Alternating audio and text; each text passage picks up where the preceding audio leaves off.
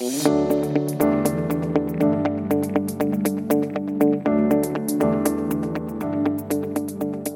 to another episode of Investing Compass. Before we begin, a quick note that the information contained in this podcast is general in nature. It does not take into consideration your personal situation, circumstances, or needs. Okay, Shani, so right before we started recording this, you were telling Will about the incident at your house today. Yeah, I wouldn't call it an incident. Okay, maybe it's not an incident, but the backstory is, for people who have listened before, they should know that you have a dog named Priscilla. Priscilla does not like being left alone. No, very much a COVID dog, gets anxiety and barks a lot. Which makes your neighbors very unhappy with you. Yes. So I live in a terrace house, so I share walls with two other houses. So they're really not happy about the barking, which is fair enough. Which is understandable. So what you've done is you have hired dog sitters. Mm-hmm. So they come over every day that I'm not working from home or my husband's not working from home. I mean, I think most people get the concept of a dog sitter. Yes. But anyway, thanks for that explanation. Well, no, apparently. So the dog sitter that came today, he said, I've never been to someone else's house. The dog always comes to me. Wow. Yeah. Look at him. I know. Well, I mean, I guess that shows Priscilla, when you get someone to come to you, shows who has the power in the relationship. But this guy's new. You've never had him before. Yeah, exactly it. He's just moved to Australia a month ago. He works at Opera Bar. Yeah. This is a lot of personal information about my dog sitter. I probably shouldn't be giving it out.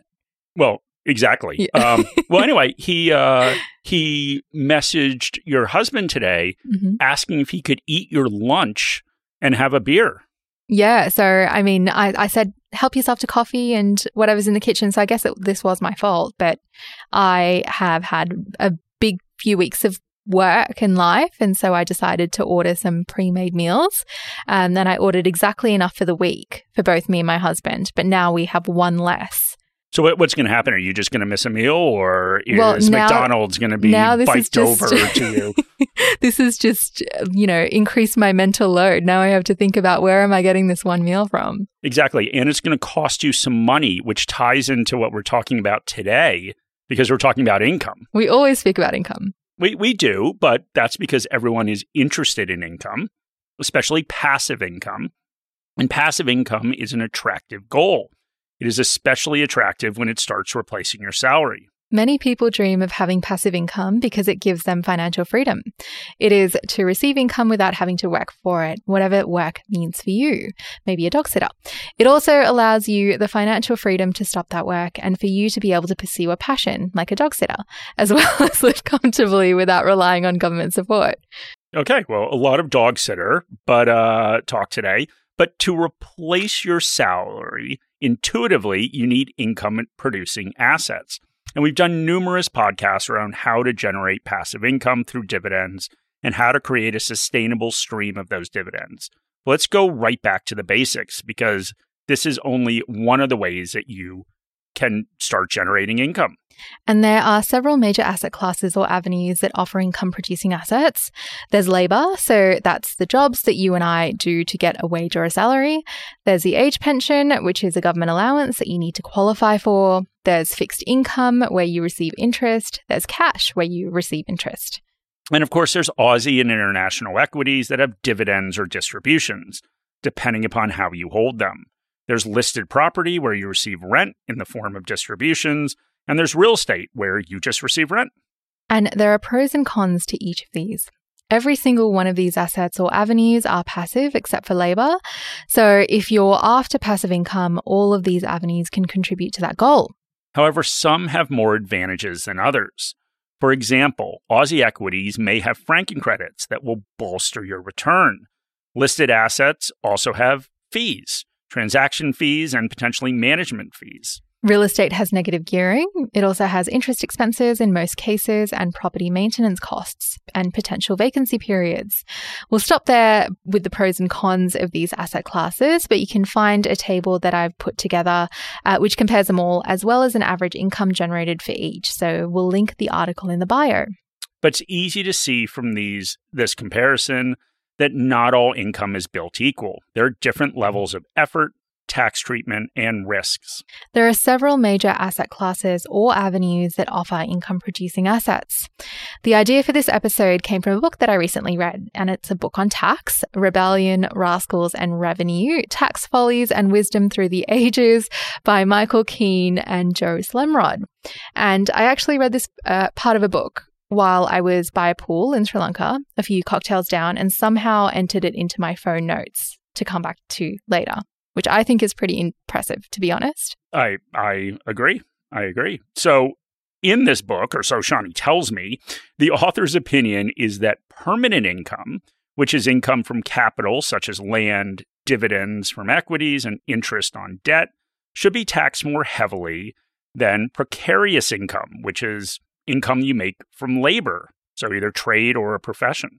And he was arguing that the greater stability of the permanent capital required a lot less sacrifice from people, and it promoted inequality.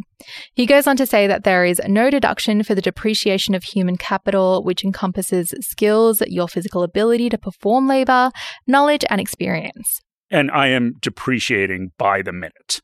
In every single second. By the second in every single way. So he quoted a former Chancellor of the Exchequer, Herbert Asquith, who was also a prime minister after that. And he said, you might derive an income each year from a perfectly safe investment in government bonds, perhaps accumulated as inheritance, and another person making the same nominal sum by personal labor in the pursuit of some arduous and perhaps precarious profession. To be taxed in the same way is, to my mind, flying in the face of justice and common sense. And regardless of whether it flies in the face of justice, it reinforces that not all income is built equal. In the pursuit of passive income, the less sacrifice required from you, whether it's time, expense or labor, or tax, the more passive it becomes and the more permanent it becomes. The concessions given to some forms of passive income can be the foundation of building wealth. And that quote that we talked about was obviously at a time where blue-collar labor was much more common than white-collar labor. The connection is very easy to make about how labor depreciates. As you get older, your physical ability to complete blue-collar tasks decreases. Labor also depreciates from white-collar work. With white-collar work, our capacity and labor depreciates due to reduction in time horizon and the plateau of income earning. So I spent most of my life building up my human capital. I built my human capital through a strong education and took on debt to achieve this. After graduating from university, I was wealthy with human capital, and that was because I had time. I had negative financial capital because I had a net position of around $40,000. As time moves on, human capital depreciates. What we want to do is we want to balance the scales. And the way that we balance the scales is we create permanent capital and income. $1 of permanent income is worth more than $1 of precarious income. $1 of permanent capital is worth more because it is supported by favorable tax treatment. There are negative gearing deductions. There are franking credit deductions. When you're looking to sell your capital, you get a tax discount on any appreciation. There's effort that is put into initially investing and maintaining your portfolio, but you will earn income while you are working, while you're sleeping, while you're dining. Except for you, Shani, because you have no food to eat. So while I wish he just ate 2 meals. Then I could be like, all right, well, let's go out and get something to eat. You could split one. They're very small, so maybe not. Anyway. Well, back to permanent capital. There's a reason why we use that word, permanent capital. It will continue to provide you with income regardless of effort. However, there is depreciation with inflation. If you leave your capital as cash, it will be worth less tomorrow. Your purchasing power will decrease. So you have to ensure that you are putting that permanent capital to work. It is up to you whether you find this system unfair, but it is the system. A few elections ago, Bill Shorten lost what was called the unlosable election because he proposed redefining one of the tax advantages, franking credits or imputation credits. And scare campaigns have been run around removing franking credits or negative gearing. There are always threats about the removal of capital gain concessions. Regardless of how you feel about these issues, it is important for us as investors to plan around the system that we have, but always be prepared for situations to change. The Financial Review put this perspective to most of its older audience when the threat of removing franking credits caused generational rift. It said, a 24-year-old with a massive HECS bill and no prospect of owning a house has no sympathy for somebody who enjoyed a free education, affordable housing, and full employment, and is now complaining about losing a tax refund even though they pay no tax. And that's basically the modern day, it's that Asquith quote we talked about earlier, yes, Shani. Exactly. So these issues around what some call the unfairness of how different sources of income are taxed will always be there. But regardless of whether you find the system unfair, those at work have little to no tax concessions, but those who build or inherit permanent capital enjoy tax advantages. And ultimately, as we said, your stance doesn't matter. What does matter is that we make the best of the system we have. It benefits some more than others, but it's open to all to make what they can of it. Use it to better your quality of life and the progress you make towards your goal. For many people, this goal is passive income that replaces the precarious income that depreciates over time, both blue and white collar, and sometimes just ceases suddenly due to medical conditions, redundancies, or becoming a carer.